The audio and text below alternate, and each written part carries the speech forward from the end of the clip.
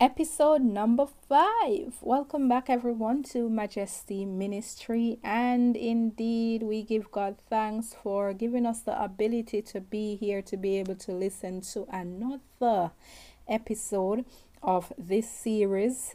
In the beginning, simplifying the word. We have been looking in the word of God, identifying that the word of God is truth, it is moral, it is correct. It is what guides us in this earth, in our generation, and throughout all generation. It is the truth and the word of God that guides us on the right path to ensure that we do not fall in the depths of sin, but being able to grab onto life. All right. And indeed, we give God thanks for that. We have been looking at the characters in the Bible, the Lord God Almighty, Adam and Eve. We realize that He created Adam in His image and likeness, and Adam was given dominion over the earth, but Adam went against the word of God, which meant that he rebelled and he stepped out of the truth to accept a lie, and that caused for some negative effect to take place on the ends of Adam. Nevertheless, God, in spite of the challenges that Adam faced, in spite of rebelling against the word of God, God ensured that still, because He chose Adam as His generation, or the one to continue in His word to manifest the kingdom of heaven, to do ensure that the family structure is in the light of God, things are done right, there is morality and everything that is good following that. He selected Adam for this. So maybe there were other generations in the earth, but Adam was the main focus at this point.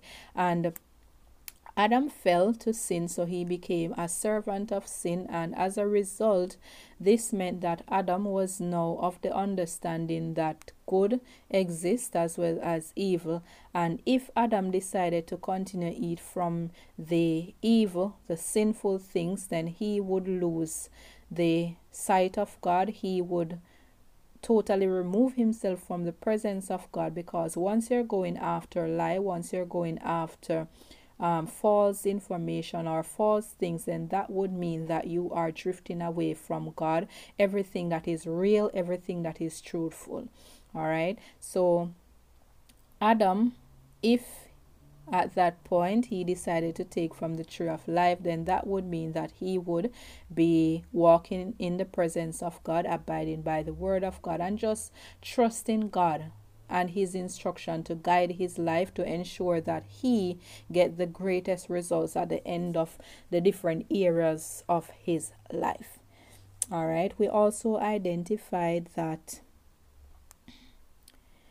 God, having seen that Adam sinned, right, He had to make an atonement to ensure that something was there to cover the sin that He would see every time He looks at Adam. And as a result, animals would have been, in that case, the items that would have been sacrificed so that they could atone for the sin of man. All right. And throughout the Old Testament, we would see from time to time where different generations kept bringing animals as a redeeming point for them to set themselves free from the sin that they would have been committed on the different occasions. All right. We also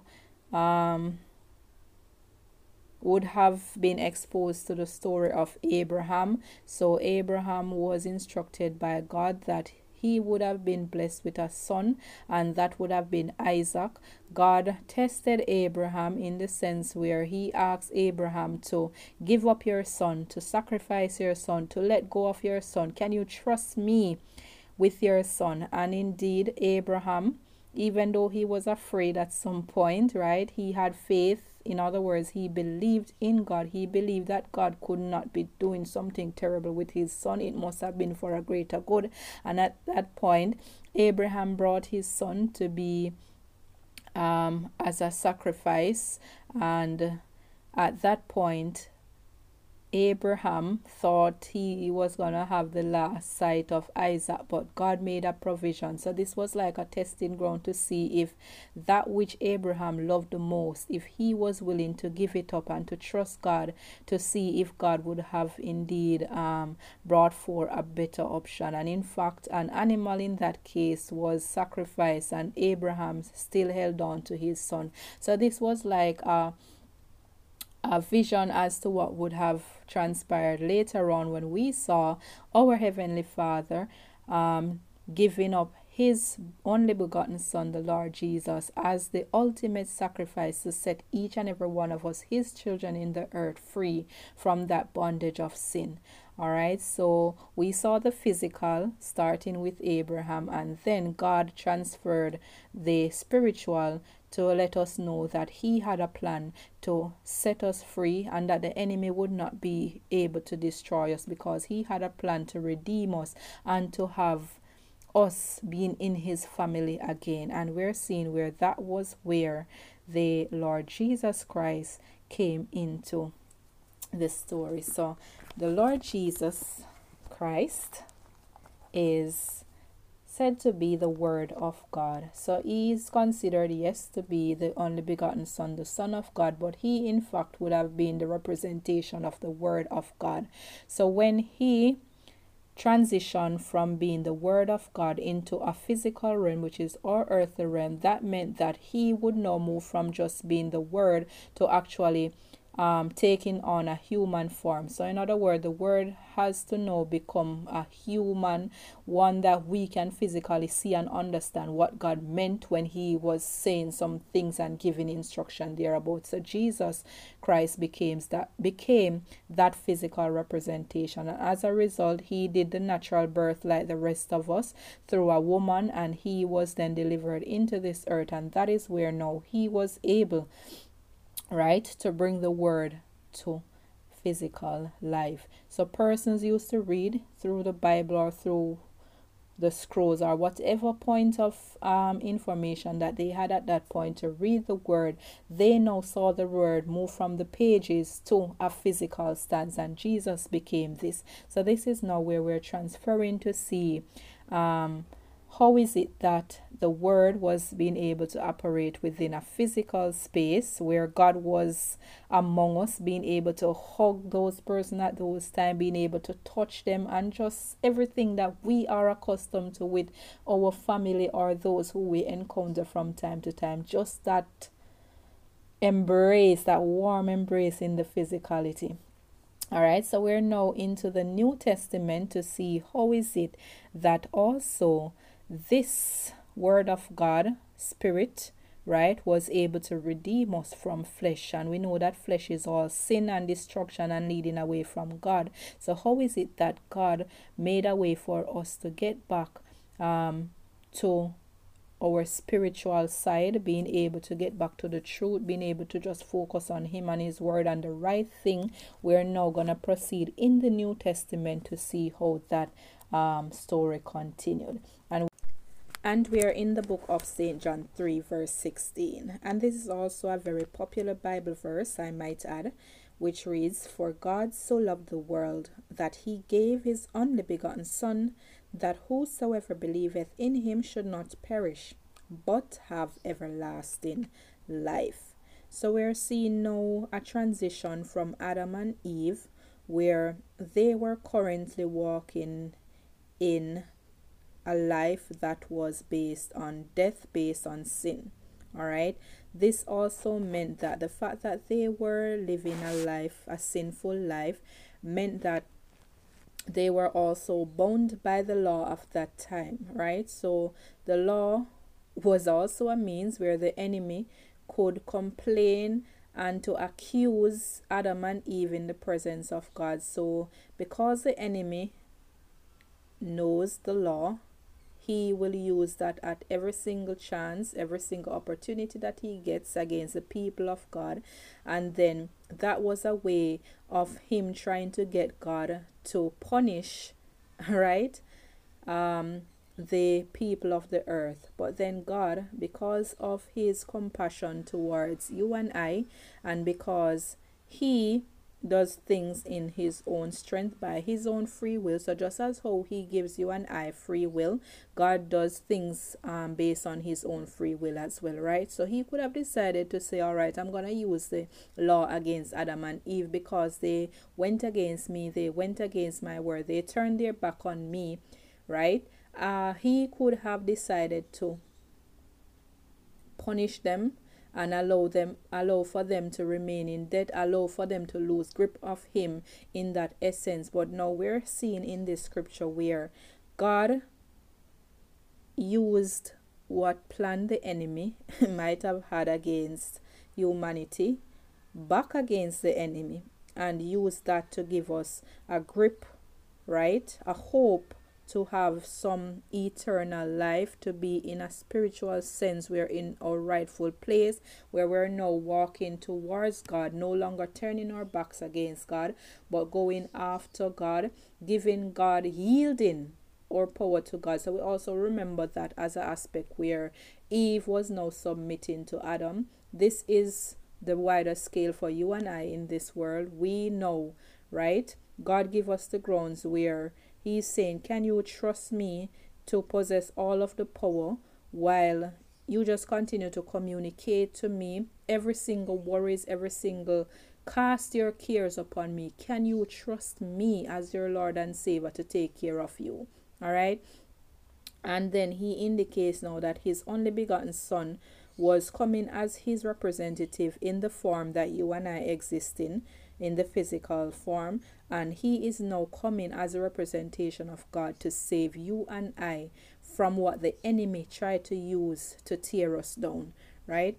An example of this representation of Jesus Christ coming as the only begotten son. Let's say there was this person who is out at sea and he cannot swim, right? Or he doesn't have the knowledge as to how to save himself out there in that sea, and then at this point he's now drowning, right? Let's say God gave him the word, do not go so far in the ocean because you might lose grip, lose control, because you are not at this point capable to tap in on how to save yourself at that point.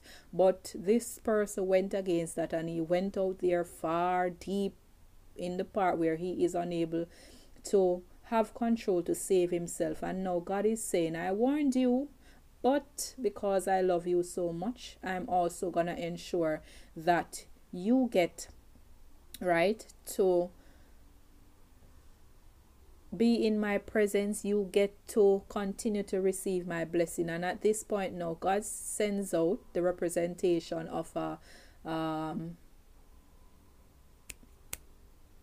safeguard, right? And then that person goes out with the resources that are needed to assist this person from losing his life right there and then, and drawing back them to safety. So this was just like the representation where Adam and Eve, the rest of us in this world, right, we would have lost our way through the drowning. Sin would have caused us to drown and to lose grip, to lose sight of God. But then God says, I'm coming now to provide you with assistance so that you can receive the blessing, to receive and to continue to walk into the word that I have spoken over you long before your existence here in this presence.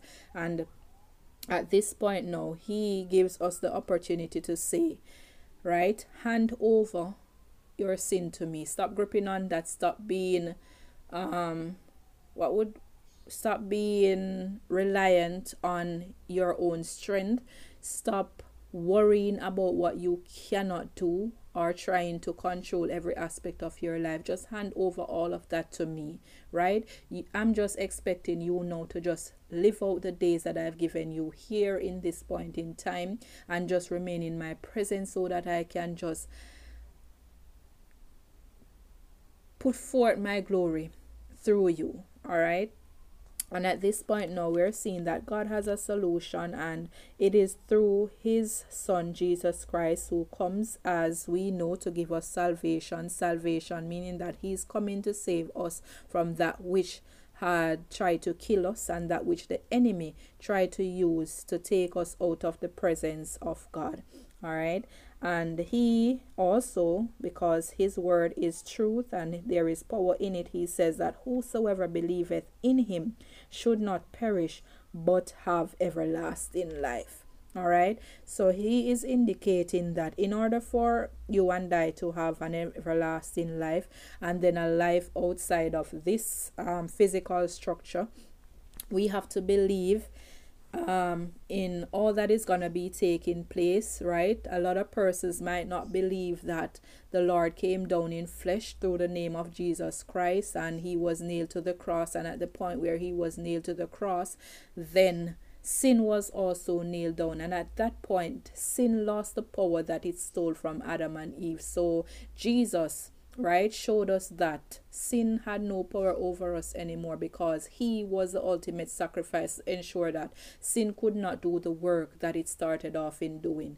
And this is what we also refer to as grace. So God showed us grace, right? He showed compassion towards us to say, I am not a God who is here to judge you or to destroy you. The only way that comes in if you're believing on destruction or believing on judgment. But if you believe in me, which is the everlasting life, then that is exactly what you're gonna experience.